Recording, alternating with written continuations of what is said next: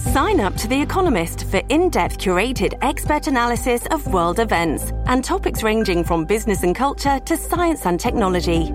You'll get the weekly digital edition, online-only articles, curated newsletters on politics, the markets, science, culture and China, and full access to The Economist Podcast Plus. The Economist is independent journalism for independent thinking. Go to economist.com and get your first month free.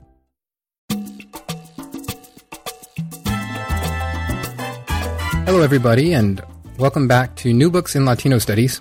I'm David James Gonzalez, the host of the channel, and today we get to spend the hour speaking with Ana Rosas about her new book, Abrazando el Espíritu, Bracero Families Confront the U.S.-Mexico Border, published by the University of California Press in 2014.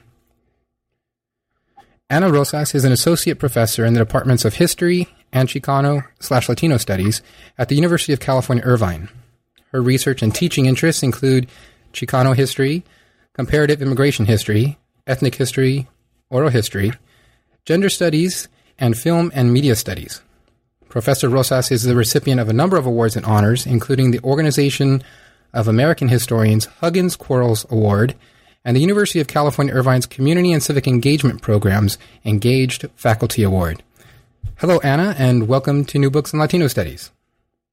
Hi, thank you for this invitation and for that wonderful introduction. Thank you so much. Definitely. Thank you again for your time. And I was wondering if you would begin our interview by just saying a few words about yourself and telling us maybe a bit about where you were raised, where you went to school, and how you became interested in pursuing a career as a historian and professor. I was raised in South Central Los Angeles, and a lot of what I think now, looking back, was very, very formative to my education. Growing up in South Central Los Angeles was very much a very concerted effort on my family's part to always prioritize my education and making sure that I was attending schools and, participating in school in ways that were very productive towards not giving up or not losing sight of how interested I was in learning and how much I loved to learn from the different teachers I was working with and the different programs I was a part of. They really made it possible for me in ways in which now, thinking back, they pushed themselves to have really long days, really long commutes. But I think they always understood that I was always drawn to very much learning and very much learning from people that were invested in our community. So a lot of my earliest mentors were always teachers who saw the promise, believed in the promise of being part of students of color in a community that, for the most part, continues and at that time was widely neglected when it came to the education we were offered. So to have, all the time, really good rapport with very committed teachers, that was always very foundational to the kinds of things I was able to do after graduating from middle school, high school. So I think it was all, when I think back to how I was raised, there was this very concerted effort on their part to not give up on that as priority. That time that I spent working with different teachers and different students and across divides, meaning I've attended mostly predominantly African-American schools as a Latino family. Mm-hmm. That was something that, was very, in some ways, sensitive to actually undertake because at the time there was just no sense of Latinos being very much here or as people who wanted to live here and to be community members. So it took a lot of breaking ground of sorts, and I'm glad that my parents were always very positive in that way of seeing that as worthwhile and that education was pivotal towards being very much comfortable and very much ready to take on the task of forging community wherever, I was attending school, despite everything being so new to even faculty, teachers, or students. So I remember that to be very formative to the kinds of things I've been pursued as an undergraduate at the University of Southern California. I completed a history and an American Studies and ethnicity degree while there, and I think that the professors I had a chance to work with there were the most influential in my decision to pursue research as a way of continuing to grow in my investment to my community and what I wanted to actually share with my family. I know that I've never kept my family at a distance when it comes to the research I undertake. They've always been very critical and not only informing and being influential with regards to the questions I was asking in papers I was writing, or even in the kinds of extra activities I did that were about implementing conceptually what was offered in courses. A lot of what they lived as people who worked, long days in factories and long days as for the most part disconnected from their families in Mexico. All of that was very formative to what I did as a student in terms of the coursework and the kinds of different service work I did for USC or on behalf of USC and the community around it, which is South Central Los Angeles. So I think for me, writing the book and then turning into a PhD program as a student, like that being a part of my everyday, it became an extension of all of that. A lot of what I saw actually happen as a result of working hard in schools, elementary, high schools that surround USC, working hard with them to have curriculum that reflected a diversity and a sense of inclusivity when it comes to what we mean by the history of labor or the history of immigration or the history of the women who labor in the context of Los Angeles. All of that was always front and center when I was striving to get out as an undergraduate, and it just matured into a more serious treatment of my family's relationship with the United States and Mexico as experienced when I was growing up. So, for instance, a lot of most of, not all of my extended family is still in Mexico. Hardly any of them decided to migrate to the United States.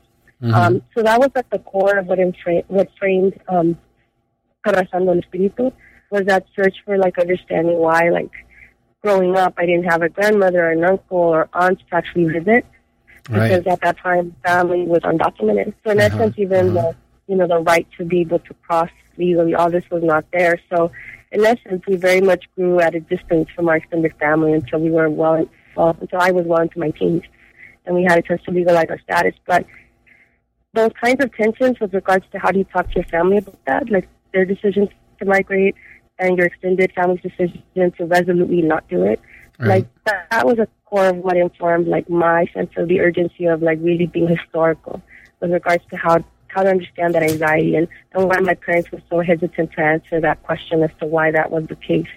I was always cautioned or alerted to actually go to my family in Mexico and ask them and learn from them, why they were not a part of our lives in that way, or why they decided not to migrate, or why didn't they idealize immigration, right?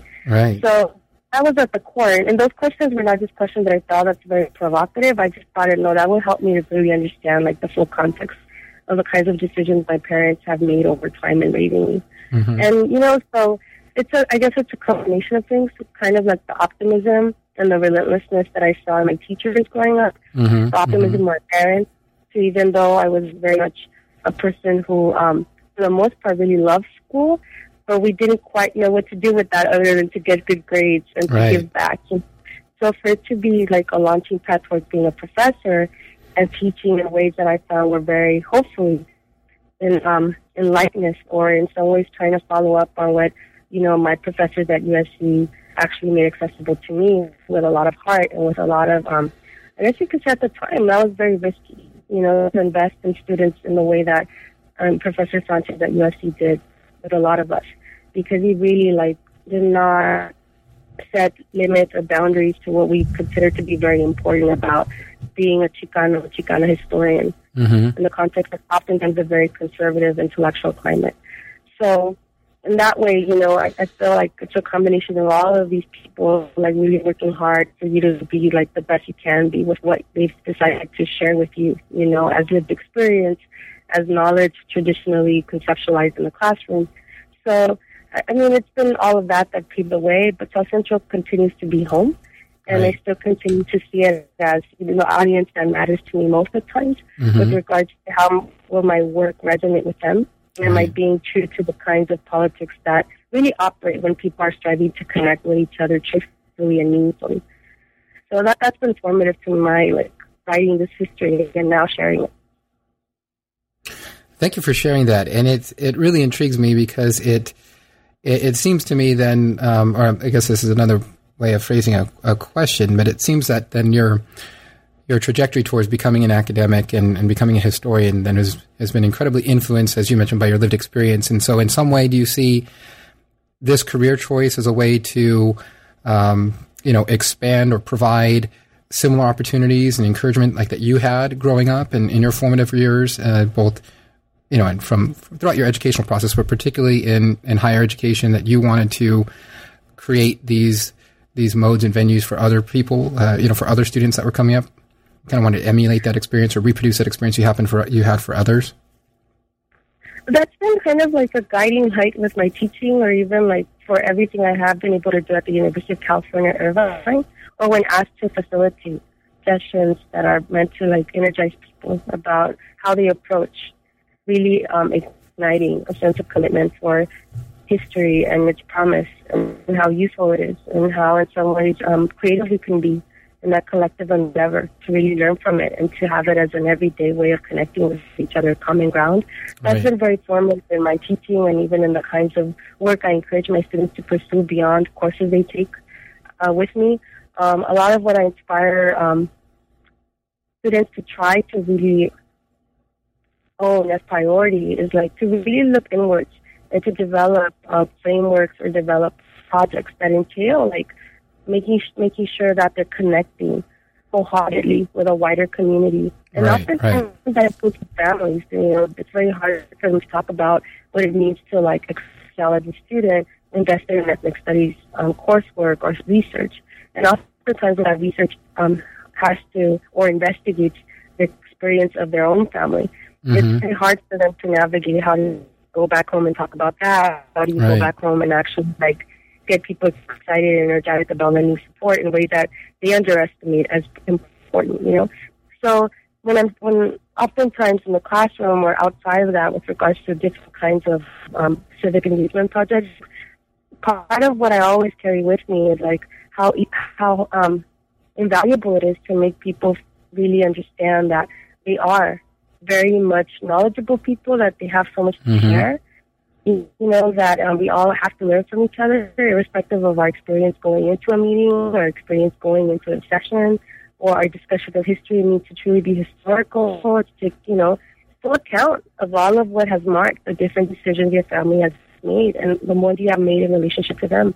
Right. So, Abrazando el Espíritu is very much about that family experience, not so much the Bracero program conceptualized with an emphasis on how the program works through its many iterations and throughout its 22-year history, right?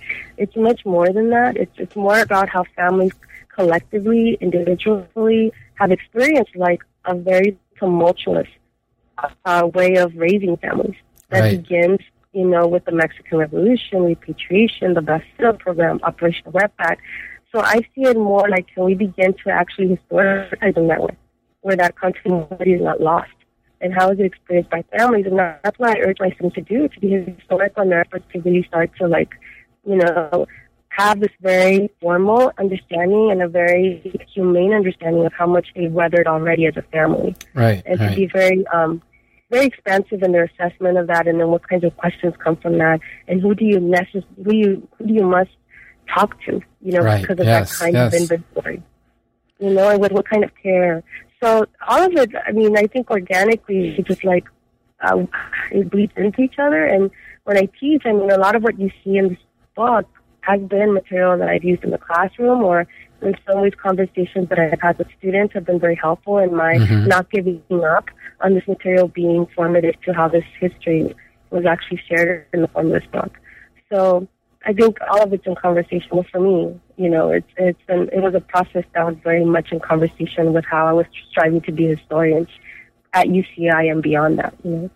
Definitely, and I appreciate how you are connecting, both your personal lived experience, with the motivations to. First, as a teacher, but also the motivations behind your research and all of that, because that comes across very clearly in the book. Even from the title, it jumps out to me right away, initially, Abrazando el Espíritu.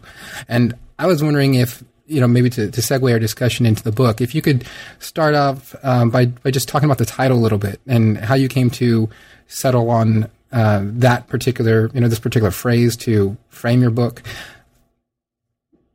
A lot of, I guess, to me, whenever I conducted oral life histories that are part of the book, or even like when coming to the material itself and what I thought was needed to be, in the book, when submitting drafts of this or even sharing it with editors, a lot of what I wanted to convey was the spirited approach to how we do what we do. In this case, how you decide to like assert yourself as a family, or like in essence not give up on family life that feels personally satisfying and generative. And so for me, like it always went back to the phrasing of the need to embrace wholeheartedly, o abrazar con ánimo, con espíritu, right? Like the challenge at hand, right? And when you're embracing, or in some ways like you're thinking about it this way, that you're going to be very much committed. It's meant to inspire the sense of it's done with a lot of politics, a lot of care. It's done with a lot of consequences in mind, right? And that's how a lot of the different oral life histories ended up being connected to each other, that I noticed that it was like an echoing effect, meaning that, you take note that everyone, whether they were at 60 years of age, 70, 80, 50, they all connected in that way where they were very eager to like share their history with me, but they wanted me to understand that what I was learning or what I was actually being offered was something that with a lot of care was being made accessible to me, because their journeys had taken a lot of care, a lot of like emotional toll. So it's more about not taking for granted what it means to learn from this generation of women and men, or this act of being historically in tune and historically sensitive, right? So that's why I felt that was the way to go on a very conceptual level. But just overall, like even the introduction of the book, I really foreground how the cover image or the image used for the cover, it actually like already is in some ways foreshadowing miscarriage. There's this sense of like, how do we motion to the absence of a family relative that's meant to be a father figure, a breadwinner, without being accusatory and without shaming, and without in some ways making the situation more difficult than it already is emotionally, right? So it's that politics of embracing that kind of challenge of how do you do that legwork of urging someone to return, someone who is trying their best, but hasn't been able to return and actually permanently reunite in either Mexico or the United States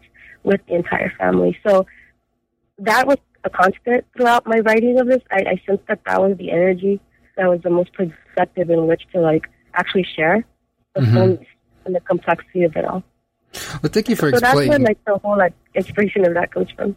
Right. Well, definitely, and that's what I was going to say. Thanks for sharing that, because it really came across to me. Initially, I'm just one of those people that's really drawn to titles, and I like to analyze them in all the books that I read and try to understand how they either encapsulate an argument, or mostly in the type of work I'm reading. I mean, that's what I'm looking for. But in your work, in this book particular, that wasn't what struck me. It didn't strike me as a nice, catchy phrase that really, distilled a complex argument in a wonderful way. Although it does that too. But what it gave a sense to me was that this was a way that the people, the men, the women, and children that are the subjects and the basis of your sources, was their approach to life. I mean, this phrase kind of, right, it expresses the way they viewed their world and their experiences and their situations, and they took this type of energy and, optimism and, sense of struggle with everything that came along. Is that fair? I'm glad it resonated that well. Yeah, I'm glad it resonated that way. That's awesome. Great. And so starting with that then, you started to mention that your book is a very different take on the Bracero program, and it truly is. And so I was wondering if you could just quickly maybe explain, just for our listeners that aren't so well-versed in what the Bracero program was, if you could just state very quickly, what was the Bracero program in general, that is, how did it begin, what were its initial goals, and also what did it bequeath to our contemporary society, right? In essence, it's in some ways I think all of us know it to a certain extent, because this program is still alive and well in its consequences and its design. In essence, like, you still have people who like are suffering from the kinds of exploitation they endured because of the program. They have physical injury. They have a sense of longing that's emotional for all of what they kind of forfeited or lost along the way. And you see people still laboring under similar terms, meaning they're contractually obligated to labor without expecting much in return in agriculture, with forestry, and the construction of infrastructure, right? So in essence, like the Bracero program began in 1942, but it was alive and well previously, meaning you had different iterations of this when it came to the railroad construction that happened between Mexico and the United States.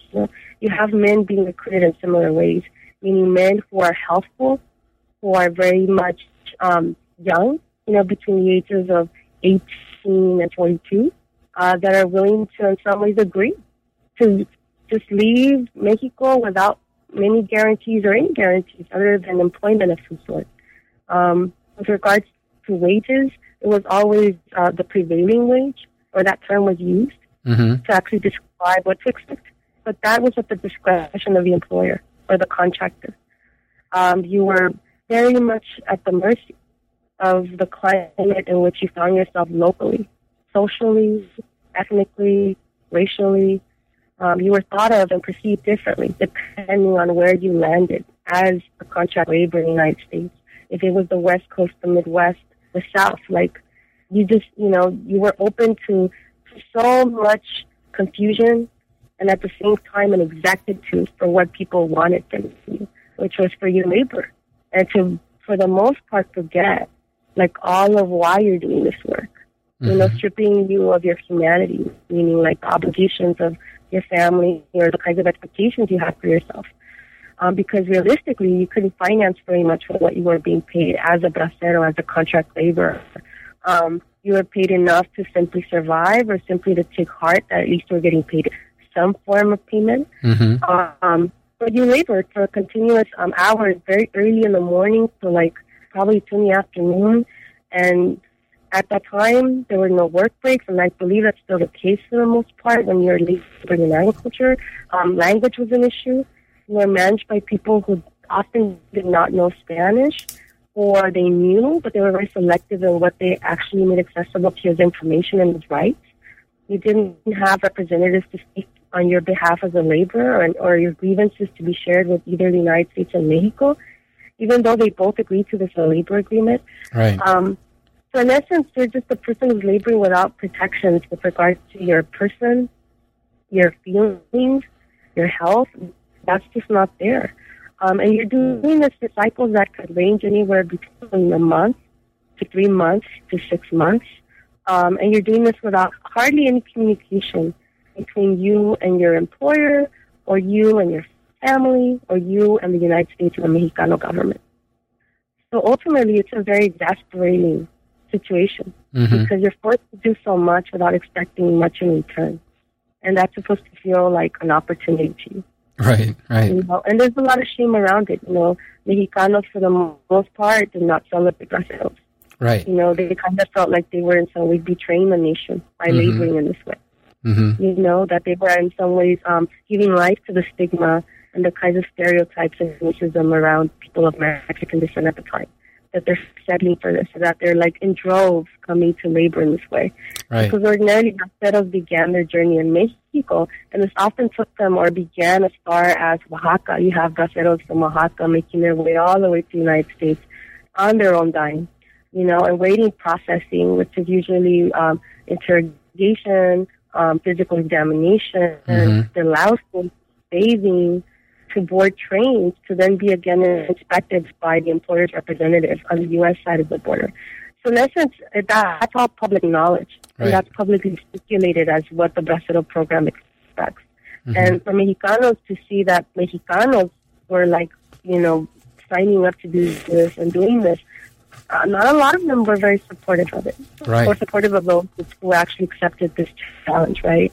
On the U.S. side, it was seen that we need the surplus of labor, but not we need these men who have families, or we need to employ these men because we need their labor. No, it's more we have an emergency situation, and by any means necessary, we need them here, but without protections or guarantees as people, and as people who have connections and ties to Mexico. So that is something that I think when we think about this program doesn't resonate very clearly or as a priority. When I investigated this, that was front and center for me. How in some ways this was a very dehumanizing project, very dehumanizing process that continues to in some ways be very much alive and well with how people labor. worldwide. Right. How much of their personhood they forfeit for the sake of earning a wage, and oftentimes being very underpaid at best. So, and that's information that travels as a lived experience, as a situation that's ongoing, and it takes a lot for people to talk about it. Right. There's also, in some ways, people who feel is very, in some fortunate, but in the sense of feeling like, well, it was a stepping stone into the United States. Right. And it was a stepping stone towards building, what now my family enjoys as a promising experience, right? Mm-hmm. But it took all of kind of sacrifice and work. They do say that too. So there's a lot of different ways in which this has been remembered, oftentimes ignored, oftentimes even brasileños themselves and their families being hesitant to talk about it. So this history is very diverse in that way. Right. It's very rich because there's so much to do with regards to how do we actually try to get it right, to have as much of it as possible as something we know, as common sense knowledge. It's a project that's very massive, because this project or this program was so massive. When you think about the Mexicano context, it's massive. They drew men from all of Mexico, and as the program grew in time and its expanse, it just recruited more and more people because the need to simply labor for some sort of wage was urgent for people. Right. In the United States, it became very popular to employ people this way. To feel that you can employ them, and as soon as the employment is no longer an issue, that you can, with a lot of I guess you could say with ease, make sure they return to Mexico, and that wasn't the case. So in essence, it's a very complex process, and that's why you have people who, in some ways trace their beginning, or trace in some ways their beginning in terms of their relationships in the United States with the Brasileño program. Because it'd be, sorry. No, as I say, I appreciate your comments here because it what resonates with me is that you connect the Bracero program, and even though it's viewed historically, I think in the standard narrative of the program as this as a temporary program, right? It was a program that began in 1942, right? As the U.S. is entering into World War II, actually sending soldiers, and engaged and declared war, on Japan and the Axis powers and whatnot. But it's viewed as it was this temporary program that was initiated to fulfill these labor shortages at a particular moment of time, and it was extended over time, and it ended in, was it 1964? Is that correct? When it was no longer renewed? Yes. Right. But what you just did, and which I think is so important, is to connect the Bracero program with the much longer history of economic, social, and particularly labor relations across the U.S.-Mexico borderlands. And you did that just by saying that even to people that may not be familiar with this program, the name of the program, they're very familiar with the lifestyles or the imagery of the type of labor relations that are actually existing now, right, between various populations, and no longer just necessarily tied directly to Mexico, but throughout Latin America and the United States. And so this is very much a much more deeply historical process that has existed for long periods of time throughout the Southwest, particularly, from maybe the middle of the 19th century onward, as, we have the transition of territory from, that is the American Southwest, formerly Mexico, then becoming part of the United States, and then, the push of economic and, commercial interest into those regions that started to create these networks, as you mentioned, with labor recruitment, all of that. And that is so deeply historical. And again, I think some people look at this program as, this was a temporary program that ended in 1964, but again, you just connected that this is kind of one more, more of a seamless history that is, right, of labor relations between these different regions. Is that kind of correct? Yes. And it's a very, I guess in that way, a very underestimated experience overall. Mm-hmm. The fact that it's so expensive and it needs so much complexity with the mixed emotions and the mixed receptiveness to who these men, were allowed to actually what they were allowed to enjoy upon returning or upon migrating has common knowledge about them. Oftentimes returning to Mexico was very hard, because how much do you share about the negligence of governments, the exploitation of contracting. That's very hard to talk about at the time and even today. You know, as much as like there is like more of a move to be more vocal in public about workers' rights and immigration reform and very consequential ways of thinking about the world, it's still very hard for them to go back to that movement where it was consistent and continuous forms of feeling very dehumanized all at once and not having like very much a wide acceptance for acknowledging it as occurring in ways that are about advancing rights or advancing a sense of collective acknowledgement that's restorative. Right? To this day, it continues to be one of these historical moments that has yet to be actually conveyed or reflected in exhibitions or thought about with a lot of care to the kind of feelings that really animated people's fears and their anxiety about even talking about their experience of Bracero. Right? Not just that the program was, pre-implemented and that it had this kind of recruitment or how many people labored, but what were its actual consequences? Right. And how enduring those are. Right. And so overall, I think that's a very important dimension of this moment and of this experience and of this way of coming to know migration. That I think historians and overall, like all of us who are in this larger effort to raise consciousness when it comes to the historical connections and the historical common ground we share, that we still need to be very energetic about doing, making sure this doesn't get lost. Definitely. And, your book does a wonderful job of doing that, of showing the deeply personal and, intimate, feelings and experiences, of the families that were tied up or caught up in the Bracero program. And I'd like to talk a bit more about that, about your particular focus on Bracero families and women in particular, because this is the true gem of your work, just as far as how it's conceptualized, because I don't know of any other studies. You would be much more well-versed on the subject matter than I, but in all my reading of the Bracero programs, it's always been much more about, first of all, it's a U.S. perspective. It's a side that where written by either historians or just a conceptual look at the program from the U.S. side. That is, its need to attract particular kinds of labor, but also the cost of that in regards to type of labor exploitation and implications on immigration policy and things of that sort. But your focus again is much more on the families themselves and the women, particularly, and women and children that were left behind per se in Mexico, right?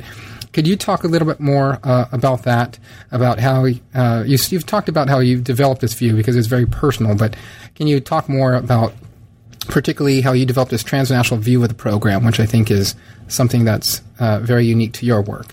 And you came to this transnational view by looking at families and looking at women in particular.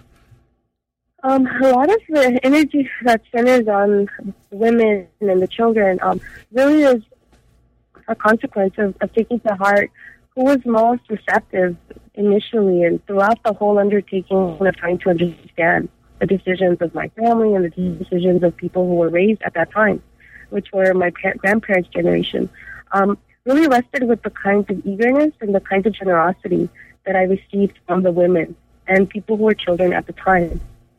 They were the most enthusiastic and actually being a part of an oral life history interview. They were the most enthusiastic and wanting to understand what was I striving to in some ways learn from them with regards to how to bring their histories into the classroom or to have it circulate in the context of a library in the United States. All of that resonated as very political to them. They really were sold on the idea that it was important for a wider audience beyond themselves to understand how hard it was to actually be supportive of their family and to actually be very committed to a family that underwent so much strain and was very fragile for a great, very formative amount of time. As people are newlyweds, as people are new to being parents, they're forced to also negotiate borders in this way. So that was something that they were very honest in saying. They wanted to be supportive of me and keep being as a priority. So I'm really sorry. So in essence, like a lot of these women, when they've talked to me in the form of a formal oral life history, or when I was getting to know them to then ask them to be a part of this project, they were very helpful when trying to understand what are the difficult decisions to separating, what are the difficult decisions to staying emotionally connected, how did you navigate the overarching presence of governments. All of that was very formative to then what became the book. You know, that those were the questions that people were drawn to. Those were the ones that they themselves, you know, shared with me. As why not go there? You know, why not go there first? Right. And so when I was framing, like, how do I actually, like, make sure that this is a family experience? Mm-hmm. Sorry. It really came from their initiative to really, like, insist that I not lose sight of this, you know? Wow. And that I'd be very, like, good about sharing with people that it was so hard to be alone. It was so hard to mourn being married, but yet being married without your husband by your side. Or realizing that you were not going to hear from someone you loved so very much for an indefinite amount of time. Mm-hmm. And with everyone watching, meaning family, relatives, neighborhood friends, town residents, and everyone, like, in some ways, like, being very skeptical of your maturity or the genuineness of the connection you had emotionally. And that being something that you had to be very tactful as to how you navigate that pressure, that accountability, when there were so many limitations around what women could do in public, or how they could dress, or how they could actually ask questions. There was so much of a decorum that was steeped in silence, or in being what they framed as abnegada, meaning that, like, you know, you knew how to, like, handle, like, very rough consequences without it actually bringing you down, or you, like, diminishing in spirit, but yet you were very much responsible and very, very much in earnest, doing this hard work of, like, being in a marriage that was not one in which you were with your husband, or that you could afford to be together as a family for an extended amount of time. You had to do that you had to do that work without it coming off as work, and you had to do it with a lot of care and with a lot of pride, you know. And all of that was very hard for them. And I think now that they're, like, very much elderly people who have been through so much more, they felt that this was very necessary to talk about. So when I was trying to frame out how I do this respectfully, without over-idealizing, without over-dramatizing, without anyway setting boundaries that with regard to the trust that they had, you know, that they had for what they shared with me, I really went for how do you, like, to bring this to life in ways in which was about the spirit behind how they did things, and the kinds of, like, collective and individual strategies they executed to do this work, right? So that it felt less like work and more like a prerogative and more like a very urgent move on their end. And that's why, in some ways, chapter titles, or even, like, the way sections are bracketed, they're about making reference to this, you know. So I used Decidida, which was very determined and very daring, or, you know, awake houses, you know, casas despiertas, right? So it's about the ánimo, meaning the feeling that that kind of politics inspires in people, and how it's so widely shared, and then it becomes very much a source from which you act, a very empowering one. So that was, to me, like, the ultimate way of, like, really, like, honoring all of the different ways in which I got to learn from the women, and now women, but before children, that actually, you know, shared with me their histories, and were very, like, supportive of me even in my own journey, you know, as a graduate student. They would lend, you know, their time, meals, home, you know, but they believed in the promise of learning from this. Right. So that was close to me all along, you know, so that's why, you know, they're very much at the core of what I meant, or what I mean by, you know, the reconfiguration of the borderlands. So you have to take it out that it was very personal in this way. Not just the dehumanization that happens when you're being inspected or interrogated by U.S. and Mexican government representatives. It's also those tough questions you have to answer on your own without much support, or with very little and very finite support that can be lost, you know, with any misspoken word or any, like, public act, you know. So those were, like, very important priorities for me when bringing, like, that very important dimension to family life to the book. Right, and so these women, you're saying that they were driven by kind of their own sense of preserving their history. Mm-hmm. Is that right? Yes, I mean, they had this desire, them, right? That their side would be recorded. Many of them, they were very much sold on the idea that this needed to be told in the form of a historical monograph, right? Mm-hmm. Like they wanted it to always be a part of how we teach in a way in which if, this book was introduced to undergraduates, high school students, middle school students, that they understood that it deserved that kind of respect. Right. That kind of like presentation style. They believed that it was very important for it to travel in this way and not just as, an anecdote per se, which while still important, they wanted it to actually be a part of how people understand or how they undertake their learning. Meaning if it's packaged in a way in which it becomes part of their library, part of how they talk about what they're learning as part of our understanding of history, they were really sold on that.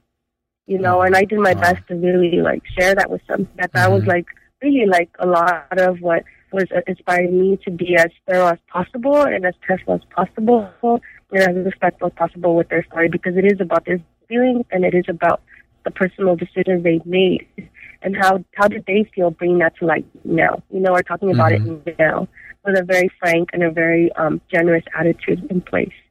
Right. So that's really, that's just really impressive for me. And what's impressive to me that these women have a sense of not just a desire to record their experiences and their history, but, what those experiences were.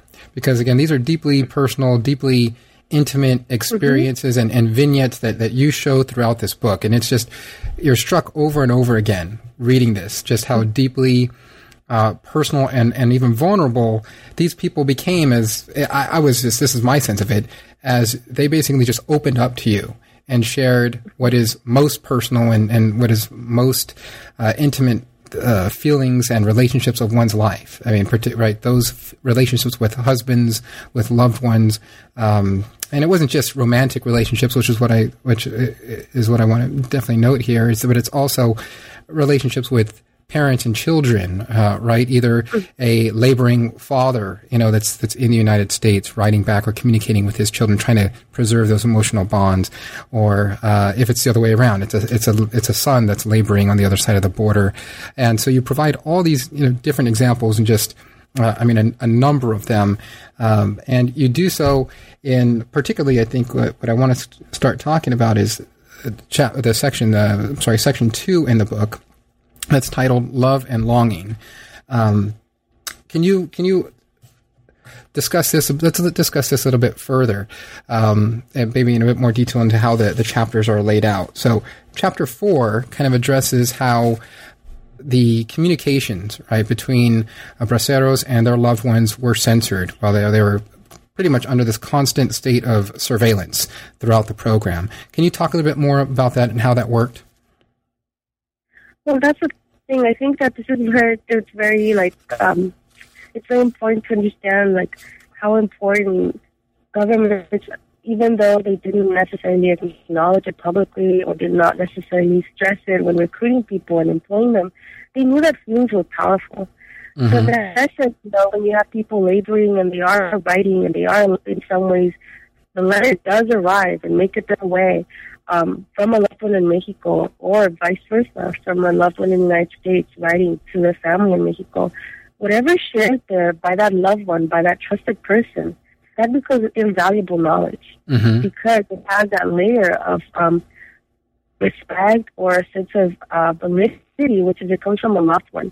And in essence, governments were very weary of what loved ones were sharing with each other when it came to agreements on when we're going to actually reunite, or how can you cross as an undocumented person, or how can we meet halfway. All of that was the governments were very weary of that emotional terrain, of the communication and the power of that when it happens between people that are emotionally invested in each other. And why was that? Can you talk a little bit more about that? Why was that? It's another way of monitoring that movement, right? It's if you make me feel, or you make people feel truly disconnected that's an effective technology for basically monitoring the border very effortlessly. Right. When you make it very hard to communicate, very hard to like actually learn from people that are emotionally invested in you, and you from them. I mean, and that's where that chapter was really. I was striving for people to understand that it only takes that kind of measure, making it hard to write, making it hard for these letters to arrive, making it hard for you not to feel like you're being watched, right? Right. Because then you instill a sense of anxiety around that document, or how much you're saying, or with what care. And those who continue to write, irrespective of whether the letters were received or whether they had any assurance that indeed it was arriving, they took risks when they did that. Right. You know, and you have to be very careful with how they did that. So in essence, I mean, the whole issue of the border and where it ends and where it stops was continuous for them. You know, even as they're writing, that was something they took into account, that this letter had to travel. Mm-hmm. And they did not necessarily know who exactly would be actually handling it, had the right to screen it, or had the right to, like, for it not to arrive, right? Mm-hmm. So all of these were very deep-seated fears, and this was part of what it meant to actually navigate borders. You know, we were striving to, like, nurture that emotional investment. Right. And governments knew this, you know. So in essence, they found some ways, like in this case, like making sure that ease around communicating through writing, for that not to be commonplace, for that not to be understood as part of the program experience, but rather how hard it would be, how in some ways of a luxury it would be, you know, to actually have a letter arrive in a timely manner, and for you to actually like receive a response that had to do with a letter you sent a month ago, or, you know, that was not something that was happening very often. Right. So all of that is to say that that's another manifestation of the border and border mindset, and that, you know, these families wrestled with it a lot. You know, when it comes to love and longing, a lot of what I wanted to highlight there was the pressure to be in love, but in ways that did not feel easy or did not feel fair. You know, in essence, you have feelings for someone, or you're engaged to someone, or you want to marry someone, and none of that can happen unless that person actually has something to offer. But not only offer in the form of the material terms, but also offer a sense of promise with regards to that person actually with you, like figuring out, well, what is stability? What will it look like? Because parents at the time were very weary of having daughters marry people who were in the program. Right. You know, they feared the instability of it all. So if you were committed emotionally to someone who was in the program, that was a very hard situation for you to actually share with your family, and for your family to be very supportive of. And I highlight there that it was hard for families to accept that as parents. It was hard for families to navigate it when indeed the daughter is engaged to someone who's a bracero, because of that instability. Because they kind of were like, well, where is this person going to go invest in? And what does that mean for the livelihood of my daughter or my son? Right. Right? Can they have a future as a family? So those really, like, very sensitive questions. How do you handle that when everyone's kind of like skeptical that this relationship is going to work out? And what does that mean to the public repute of the family? Mm-hmm. So a lot of it is not only material, but it's more about what kind of relationship, what kind of stability. And these families are very resourceful with how to answer those questions. Oftentimes, the photographs that they kept in their household, as I mentioned in the chapter in the book, they use a sense of creating a sense of presence when the person's absent through the pictures that adorn their household, or that a visitor might automatically see when they step into the household's living room or patio area that connected all the rooms of the house. So in essence, it was this whole sense of like loyalty too to that person who's off working there. Mm-hmm. How do we keep that memory and their work ethic and their promise alive in the context in which they're kind of constantly seen or perceived as unstable because they're constantly going back and forth, trying to finally make enough money to marry and basically settle into a family of their own. So all of those were priorities when conceptualizing the very emotive power of love, but at the same time, the hard work that love was at the time. It continues to be in many cases when people are constantly relocated or like having to navigate long distance relationships and with very public pressures being a part of the process.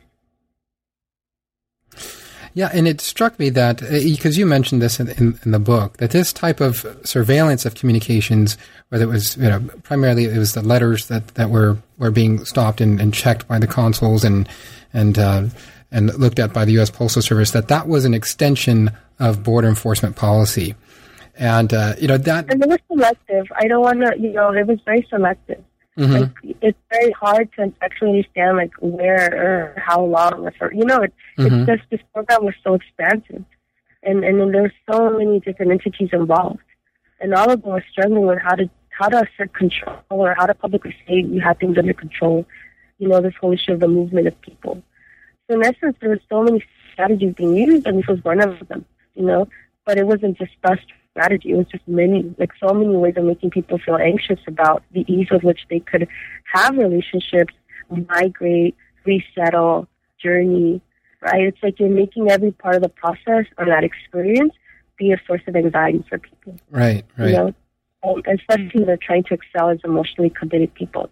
So I think that's something that I really didn't want readers or people who were, picked up this book and started to learn from it, for that not to get lost. But the border manifests in all of these ways, and after a while, it just becomes a source of anxiety in ways that are very, expansive. Right? And that's a part of it. Well, and that's what you get a sense of in reading the book, how much mm-hmm. these people were aware, how much women, children, again, men even, which this is what I love about your book. I mean, you were covering both sides of the border. I mean, how you conceptually did this is just amazing. Being able to narrate all these stories of both the men that are working on one side of the border, but also, these women that are at home. They're preserving families. They're preserving their own economic situation back in these towns in Mexico. And so that involves not just caring for a family, but as you mentioned, a lot of times running businesses. So there's all these very material pressures that just come along with life. But amidst all of this, what they're really trying to do at the most basic level, right, is just preserve these relationships that are most sacred and are most precious to them. And they are doing so in spite of the fact that they know they're being surveyed. They know that they're being monitored in ways. And so you started to mention how they try to think of ways to first, it's not necessarily getting around it per se, because they knew, right, that their communications were being monitored, but that sense of being monitored, that sense of knowing that their communications were being watched over, they structured their communications in strategic ways. And you particularly mentioned the use of photographs, also the use of music. Can you talk about those two a bit more? Particularly, you mentioned in the book, these photographic stories of love that were created, across the border that were meant to really strengthen these bonds of family and love. Yes, actually, when learning from the families themselves, especially when I interviewed couples that wanted to be interviewed as couples, meaning together. Wow. A lot of what they oftentimes pointed to and they shared with so much generosity, and they went out of their way to do this, was to actually share with me the ways that they actually felt comfortable telling their story. Meaning I had questions, and I would also be very receptive to what they would elaborate on and develop questions from that. Mm-hmm. And they were really content that we were having this conversation, that it was going to be a part of the evidence for the book, and that I was taking in some ways great heart from learning from feelings and from learning from what it meant to be invested in each other at a time in which it was not widely accepted or seen very favorably by peers, by their families. But when it came down to how they really wanted to share their stories with me, it came down to photographs. Wow. They were very persistent in showcasing a lot of the work they did, but not in a way where they were being resentful or in a way that was negative, but more really showcasing to me, look, this is how much, I spent or how much I labored to take this picture, but this picture was part of us, being very much in conversation with each other, or I made sure that I went to this hairstylist to make sure I look this way. I mean, all the work that went into the actual photograph. And then it became more about when I would package with photographs, right? How they were even laid out or set up or stacked together. That to me, that's when I started, this is more of a photo story of love, when you start to actually see how they themselves have shared it with you. like the presentation they have opted for, the order in which the photographs were, not always chronological, but more about like the kinds of different things that they were able to then remember or immediately travel back to when they laid eyes on the photograph. Right. So, as a historian, I was very drawn to that, like the magic of that, meaning like how they felt that was the most effective way of me learning from them, that I could get it right if I understood that politics. Right. Versus just, these photographs are of a time period and that they're wearing this. And no, it wasn't like that kind of itemized approach. It was more like this photograph took this much, and this photograph allowed us to not give up altogether. Right. Or because this photograph was in my parents' living room, that allowed them to like feel like questions are being answered without them having to speak.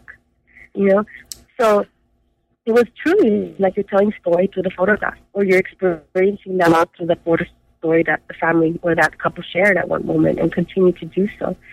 So that was a lot of like the framing and a lot of the inspiration behind that conceptualization of how do we learn from their own documentation and their own archives with a lot of humanity and a lot of respect. What were the feelings that they wanted to share with each other through these photographs, as well as to remain very consistent in not giving up as priority for them, as people who have feelings and who have relationships that are emotional. So that was a lot of like thinking behind that, and I'm very glad that in essence, like the University of California Press did not give up on that, and that they allowed, to actually like frame it this way and creatively, not to give up on that. Because for the most part, that's something that always struck me as very problematic, and to this day, like very disheartening, that scholars refuse to really like interrogate like that emotional investment that comes from love, right?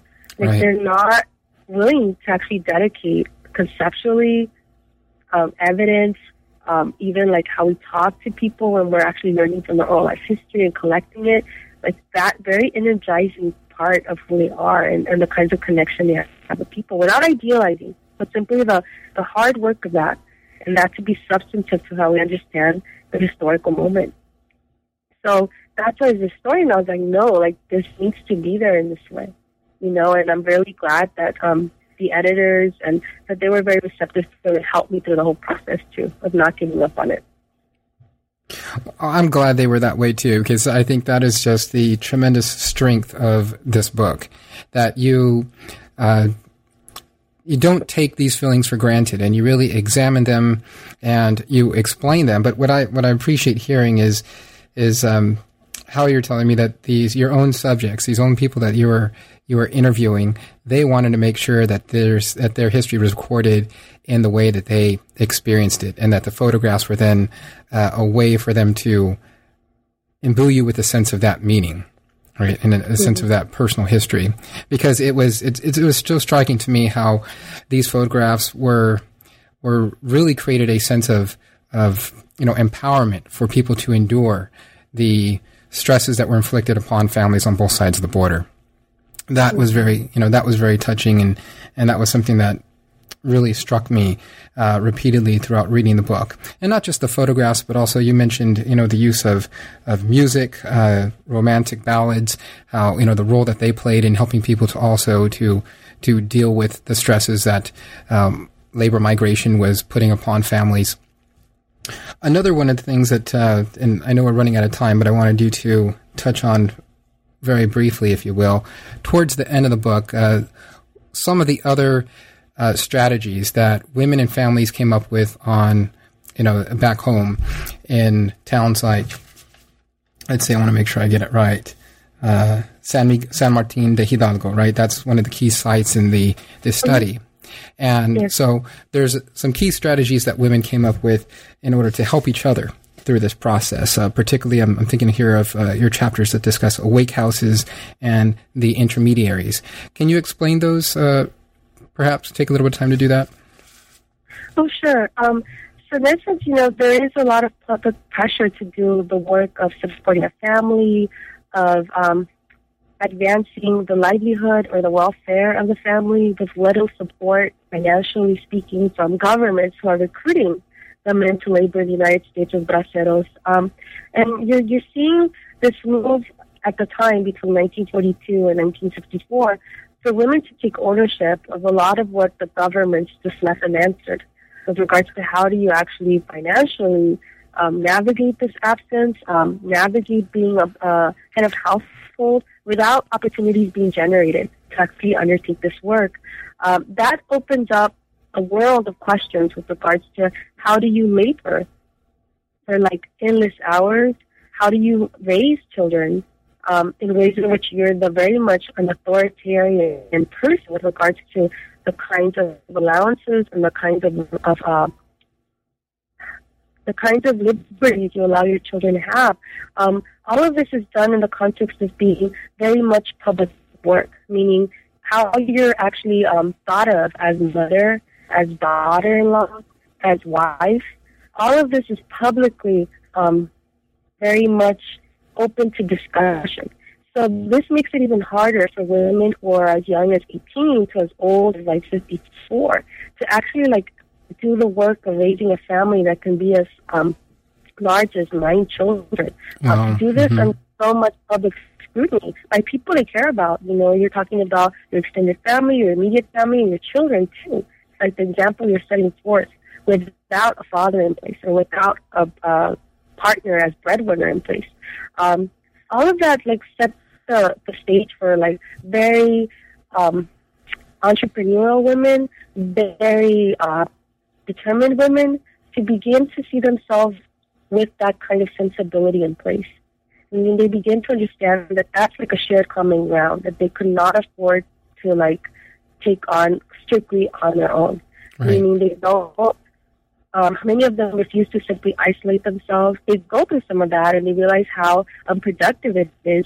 And what they start to do is they start to open their homes to each other in ways in which it fit into their workday or was a part of their workday. Meaning, casas despiertas or wake houses was when women actually would have like a patio area or would have a place in the household in which they could accommodate like women who were similarly raising families without their partners or like husbands there because they're laboring in the United States, where they had time to actually have conversations that actually remained private or to actually like be very much advisors to each other as to how do you actually make, you know, the most of your money with the kinds of expectations around diet. Like how do you feed a family with so little? And sharing strategies around that, or how do you actually like if someone's sick in the family, how do you take care of them with what little you have, or with what everyone knew collectively? So it became you offer your home as a space in which people have honest conversations without fear or without the public scrutiny being so much a part of it. And how do you do this without drawing negative public attention? So in essence, you had to find ways in which the household was accessible, but people coming and going was not thought of as, you know, an aberration or departure from what people were doing. You made it so that this was happening as you're undertaking your everyday life. You would stop, you know, check in or talk for 20 minutes as you're walking to pick up something you ordered or as you're walking to wash your clothes somewhere. So in essence, it's kind of like it became everyday practice, but it was very, very cherished. I mean, there was a definite sense of discretion that went with this and the level of etiquette. You know, like privacy, having a sense of trust in each other was very important. And this was all women-centered. You know, a lot of the women who lend themselves and their time and their homes in this way, they were people who had, you know, weathered through 4 or 5 years before they arrived of family separation, when they arrived to this realization that they needed to do more. Right, you know, so this was hard earned lesson. When it comes to intermediarias or intermediary women, these are women who are older in age. You know, they're 35, 42, 47, and they've raised children who are now, you know, young adults or they're adolescents. And they're doing the tough work of striving to connect with women who are younger in age, but are similarly conflicted about how they feel as parents, as daughters-in-law. How much responsibility do you take up in the extended family? How do you account for your time? How do you avoid very uncomfortable conversations or confrontations with a returning settled husband? You know, how do you account for if they are sending remittances successfully or if they have left money behind with you to administer before they continue or go off to a different contract in the United States? How do you account for the finances? How do you make sense of that world without your relationship becoming even more fragile? All of these were matters that intermediarias, because of their hard-earned experience, were very willing to talk to women about. And the women that actually solicited that kind of advice, you know? So in essence, I framed them this way, as intermediate people, meaning people who are willing to emotionally, generously understand and make themselves acceptable in this way, and their hard-earned lessons in this way. They themselves don't call themselves this, you know? Right, they just call themselves that were very supportive, you know, that there was no other way. You had to support each other because this was just so massive of an undertaking. And with regards to wake houses, that is also something that I myself turned, you know, in terms of how do you actually bring all of the layers of work to life. People were stressed to learn from this. But they themselves were more like, no, nuestra casa era de la, you know, de la mujer, era de la, para que la mujer se sintiera mejor. Our house was for women. Right. It was for women to feel better. So that was a very feminist approach that they themselves don't think about that way. Right. They think about it as we just didn't want it to continue to be hard for everybody else. Right, you know? It's that hard. They felt that, you know, if the female head of household was well or was like in some ways like navigating this as healthfully as possible, then in some ways that was also a big need for the children too. You know, that was not letting down a generation altogether. So all of that world of how do you navigate the realities of border enforcement in the form of a contract labor program, all of that was urgent to me, because that's like the very consequential and the very often forgotten like reality of what it means to labor as a contract laborer. Certainly, like, please, there is your family who makes your ability to labor somewhere else possible. Right. Right. That's exactly it. With the help of that, you know, so that was like a part of that whole act of migrating that I didn't want to get lost, especially when women were so insistent on discussing this with me. Just part of how they felt that the program was not doing the best of them, you know, that they were actually like responding in ways that, to varying degrees, was very helpful to women in general. So that was a lot of what really like was at the center of my dedicated chapters to this. Well, thank you, and thank you for sharing that. And those chapters are so important. I mean, as you mentioned, it records the whole other part, the whole other component of this equation as to what makes possible the laboring of, you know, these men who are brothers and husbands and other types of family members at such distant, locales.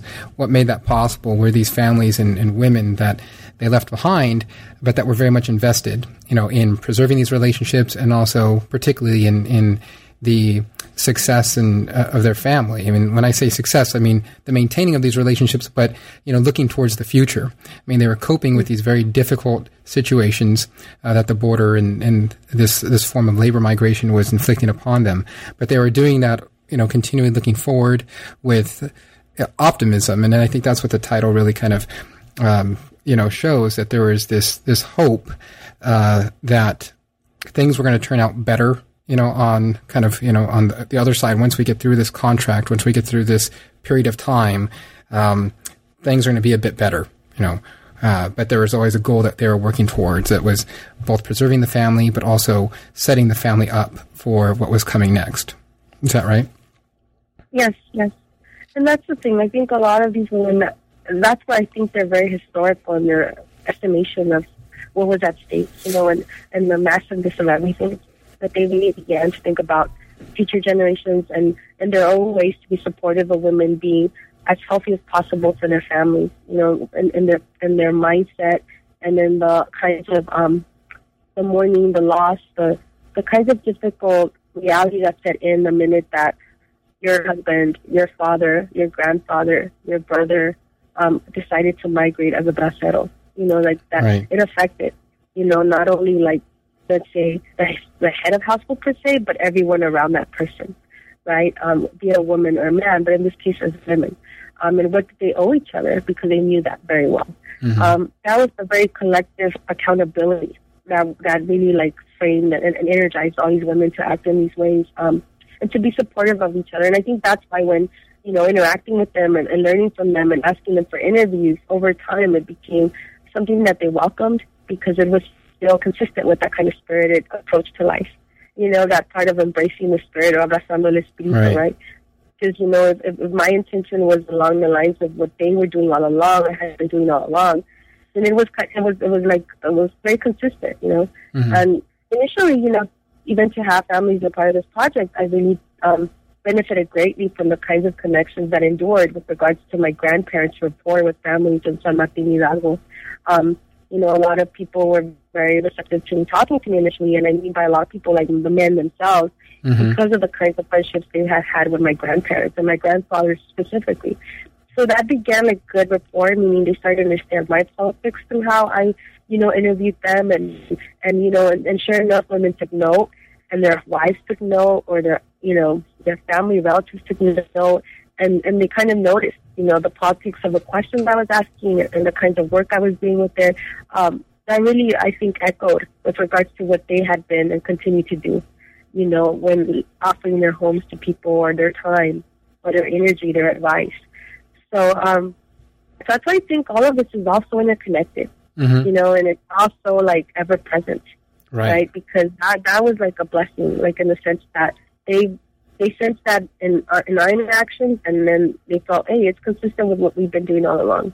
Right. So why not? Why not in our life history, you know? Mm-hmm. And then the politics of it, and who would learn from it, and where they wanted that information to travel to with ease, you know, as a book.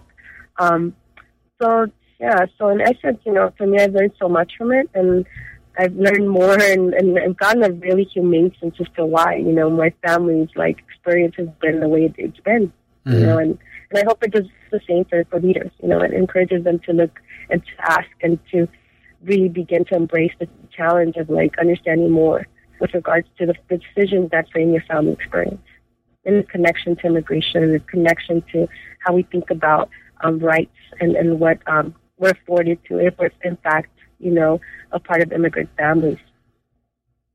Well, definitely, and that's definitely what I think the reader is left with, you know, from your book. You know, not only just taking with them this experience, the experiences of these families, and their, you know, deeply personal commitment to, you know, sharing these parts of their life with you, but also to making those connections, to realizing that the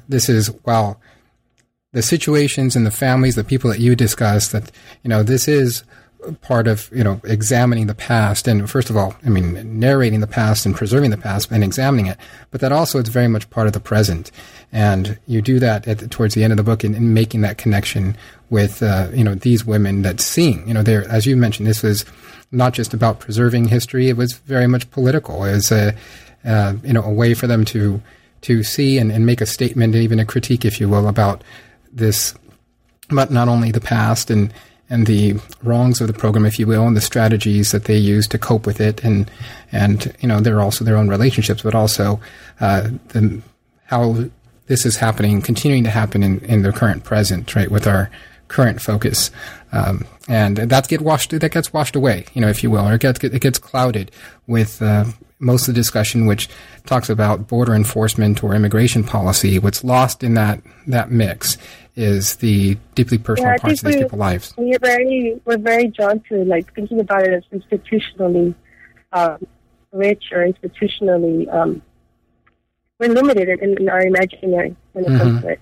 And in fact, like, when you just look inwards, when you look around, you know, and you start to really, with a lot of humanity and a lot of care, you realize, like, how in some ways, like, it's much more than that. I mean, it stems from that, and that's very important, but a lot of the decisive and very, like, underestimated, like, ways of being proactive, or, like, being in some ways helpful towards, like, not being complicit, you know, in the silences, or in the failure to understand, like, how consequential a lot of it is to really, like, with a lot of care, like, talk to people and to get to know and to get to understand, like, how far-reaching the consequences truly are, you know, and how does that frame our learning priorities and the kinds of investments we make with our time, and how we share what we know with people and with whom.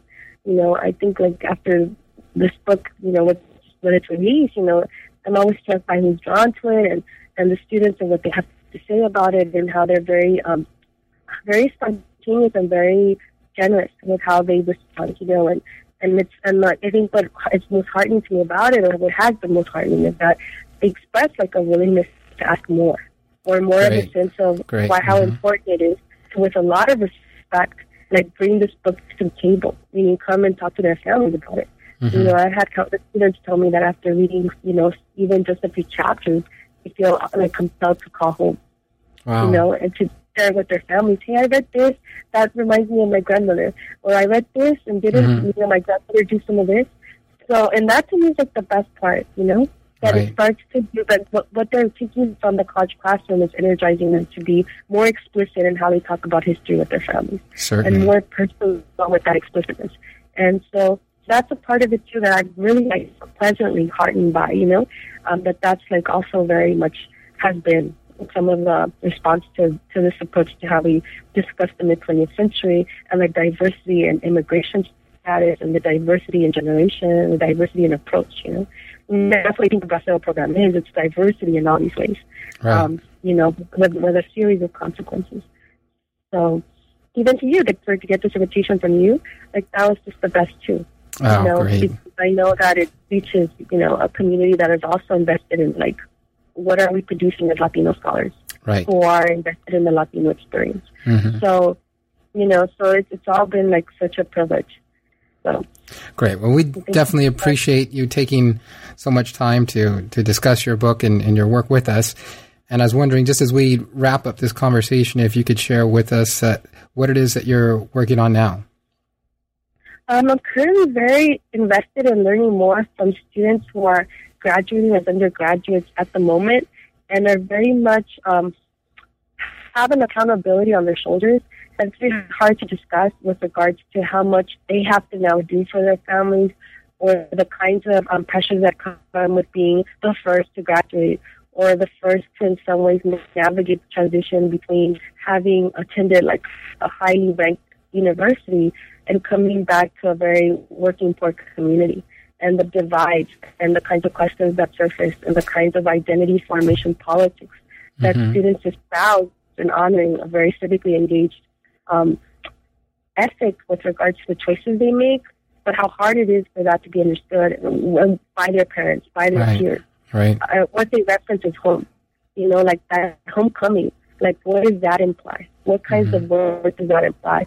And the diversity of approaches to that, I feel like oftentimes a lot of the work that happens with my students happens the minute that they graduate, meaning when they have to come clean with, like, how are they going to talk about their priorities after they graduate with their families, when their families have a sense of what they would want for them, you know, the kind of conversations they have with them, and vice versa, the kinds of sacrifices that families are making now. It seems that college education is so exclusive currently. And in essence, like those divides and that common ground that all of them want the best for each other, but how do you actually like get to a consensus that works in a time in which there's so much demand on time, there's so much demand on being the best or being close to perfect to mature into success that people acknowledge as success. So I'm very invested in that, in their coming of age as people with college degrees and as people who are not understood fully with regards to all of what they've already experienced in a short trajectory of time, with all of the different approaches to immigration that are currently in place. So I'm very, very committed to a conceptualization, to a research method that's very interdisciplinary, that's very honest with the hard work of what it means to actually like benefit from a college education nowadays, and to have that benefit your family and the accountability that comes with all of that. So I'm very intrigued by that. I feel like I have to write, I have to do something on this because I spent so much time working with students on this undertaking in different ways. You know, so it's always like they're very, very promising students and they've done so much. It's so hard to go home, you know? Right. And so that's where a lot of, like, right now, where my energy is. Of course, as academics, I always have a ton of things and different offshoots and projects. Right. But I really want to make sure that I give it a good try to try to get, you know, something there where I feel that will be helpful to generations of students as they're, like, coming into their own, you know, with all of the different, the very difficult conversations that need to happen, but there's not enough of a historical common ground to have, and why that's the case. So that's where I'm at right now, at least for the summer. So we'll see. Well, thank you for sharing that. And I definitely look forward to what's going to come out of this. I mean, that's a deep interest to myself, both the students that I work with and how I can be a better, teacher and educator for them and a mentor in their lives, but at the same time, learn from them. And it seems that's what strikes me from your comment, that you are deeply committed to learning from your students, and that you view teaching as this multifaceted and two-way process where really you and your students are learning from each other, and you're trying to, benefit those that are coming after them with this knowledge that you're gaining. So thank you for that. Yeah, thank you so much. This was such a great experience, and I applaud you for making this possible and for investing in the time of bringing this format to life. It's very it's a luxury, and I think as a Chicano Latino studies scholar historian, it's something that we don't get offered or get to do very often. So I really, really appreciate it. Thank you so much for your careful consideration of the book and the history, and for being such a great colleague. Thank you. Oh, thank you. Again, thank you for your time. Okay, bye. All right, bye. Thanks again for tuning in to New Books in Latino Studies. I'm David James Gonzalez, the host of the channel, and you've been listening to my conversation with Ana Elizabeth Rosas, author of the new book, Abrazando el Espíritu, Bracero Families Confront the U.S.-Mexico Border, published by the University of California Press in 2014. If you would like to reach me, you can do so at newbooksinlatinostudies@gmail.com. Feel free to send me your thoughts or comments about this interview, past interviews, or even suggestions for future ones. Thanks again.